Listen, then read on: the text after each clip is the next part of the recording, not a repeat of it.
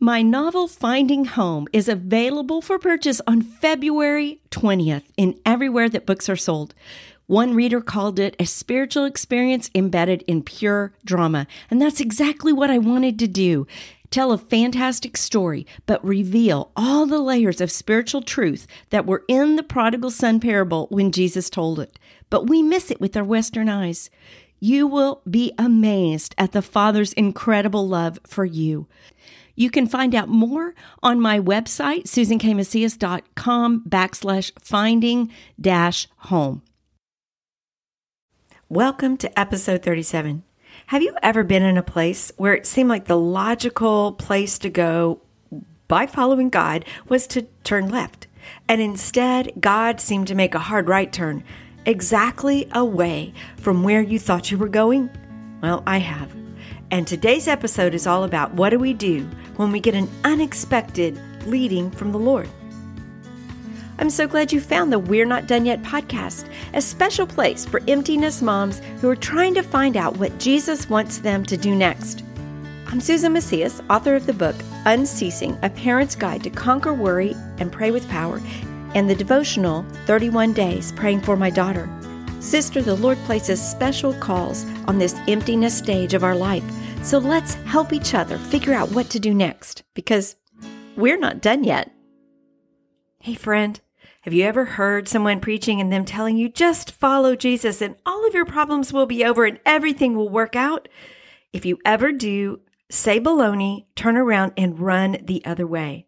That is just not the experience of walking with the Lord. And sometimes when he's taking us places, and I use the word sometimes a lot, but honestly, it's a lot of the time, following God is counterintuitive. It seems opposite of where we think we ought to go. It seems counter to the advice we might be given by somebody else. So how do we keep following God when he unexpectedly leads us in the opposite direction? There's two things that are contradictory that we have to do at the same time that we're following the Lord.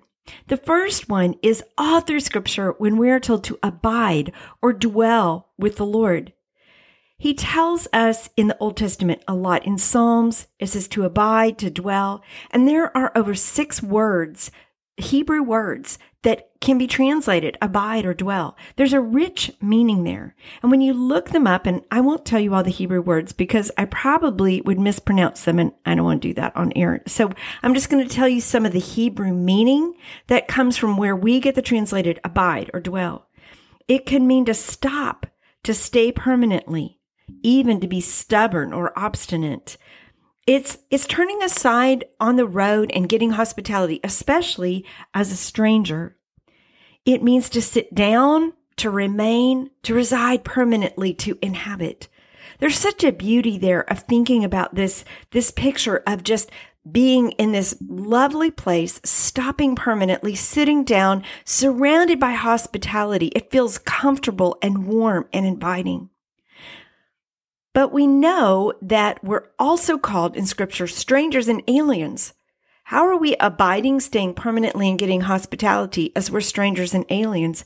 And on top of that, Jesus' instructions for us are to follow him, to go, to seek, to tell. We're going to have to get up and go while we're sitting still and remaining stubbornly. Yes, because we're remaining stubbornly in him. Not in a place, not in our comfort, not in our ideas, but only in him.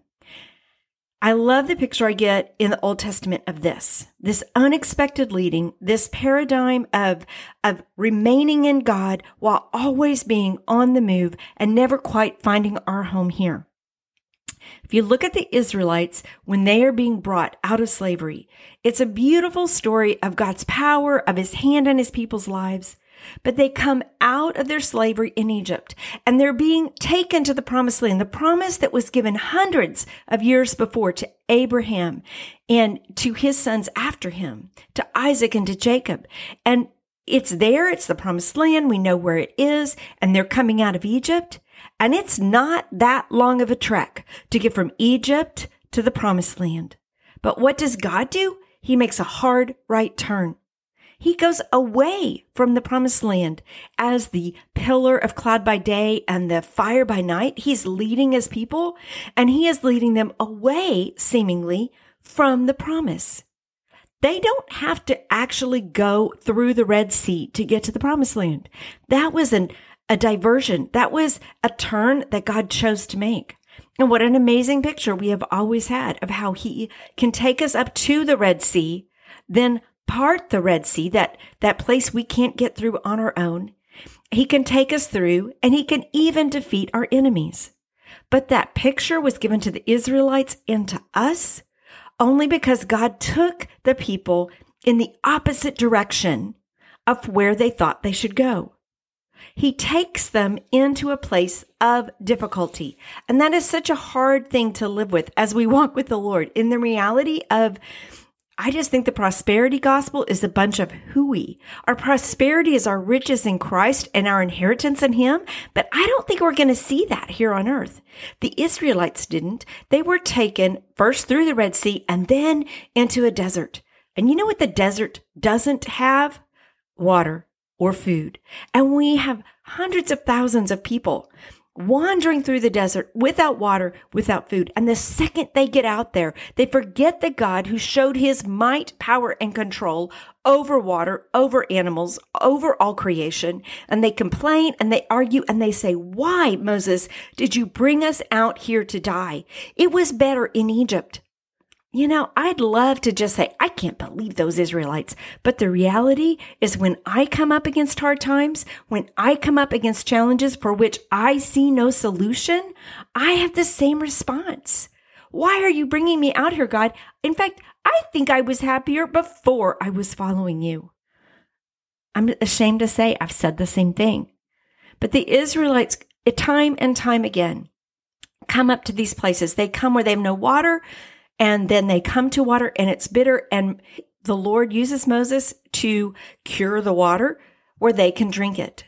And they drink and they're satisfied and they have hope again. And then they wander some more and they're starving and they don't know what to do. And their babies are hungry. And you know, I'm a mama bear. If my babies got hungry, I'd get pretty upset too. What do? Do they just ask God, please provide? No, they complain and argue and say, why are we not back in Egypt in slavery where we had enough to eat? And yet God shows them his daily provision for their lives. What a beautiful picture, again, we have of manna, of God daily showing up to minister to our hearts. And it's only because God took them into the desert that we have the picture of manna. And then we have where they get to Mount Sinai. And Moses goes up on Mount Sinai to get the law from God. And they can see all of the big dark clouds and the lightning and the rumblings. But Moses has gone a long time and the people get impatient. How are you with waiting? I stink at waiting. I'm horrible at waiting, whether it's a red light or the grocery store line or waiting on God to show up and do what he promised. The people immediately decide they can come up with a better God than this God who takes them through the desert, who wants to provide for them, but only do it daily, where they have to keep coming back to him again and again. So they create a God in their own image. And when Moses comes down, there's great judgment, there's great sorrow. And then he sits with God. They stay in this place for a long time, and he sits with God and he meets with them. And it says he meets with them in the tent, face to face, as if with a friend talking. Once again, we have a picture, because of what the Israelites went through, because of even what Moses went through, of how daily communion with the Lord is available. You'll find that in Exodus 33. In verse 11, it says, "Thus the Lord used to speak to Moses face to face as a man speaks to a friend." What a beautiful picture of us being able to draw aside unto him. And then when it's time to get up finally and move again, Moses says these amazing words. And this is what I think is our place of when we have unexpected turns, when we don't know where God is going, when we think, I think I could come up with a better plan than this one. These are the words we need to remember. In Exodus 33, it's time now to move. And God says, "My presence will go with you and I will give you rest." And he said to him, which is Moses says to God, if your presence will not go with me, do not bring us up from here. I don't want to go anywhere that God doesn't lead me. I'd rather go somewhere crazy behind the Lord, following him, than follow myself into what would momentarily be prosperous and make sense. I want to be where he is. I want to follow him. I want to rest in him. I want to let him be my refuge and my strength. In Ezekiel, it says, the Lord God said through the prophet Ezekiel, though I remove them far from the nations, and though I scattered them among the countries, once again, God doing something very unexpectedly, yet I have been a sanctuary for them for a while in the countries where they have gone. Where are you now? Does it feel like a foreign country? Does it feel like out of where God is leading? He is your sanctuary even there. Don't be surprised when he takes you on an unexpected right turn, exactly opposite from where you thought you were going to go. He is leading you there on purpose. And next week, in episode 38, we'll talk about when we get to a spot like Moses saying, I don't want to go anywhere that you don't lead me. What do we do when we get to a spot where we're like, okay, God, I'll follow you, but we don't hear him? We don't know where he's leading us to go? That's next week. Come back. See you then. Thanks for joining me today. Check out my website, SusanKMacias.com, to find more encouragement and to be empowered toward taking your next step. Connect with me on Facebook or Instagram at Susan K. Macias. If you enjoyed the podcast, would you please leave a review on Apple Podcasts, Spotify, Google Play, or whatever platform you listen on? Subscribe and share it with a friend who needs some encouragement to pursue God's call. And what about you? What's Jesus calling you to do? Be brave. Take a baby step. Do the next thing. Because you're not done yet.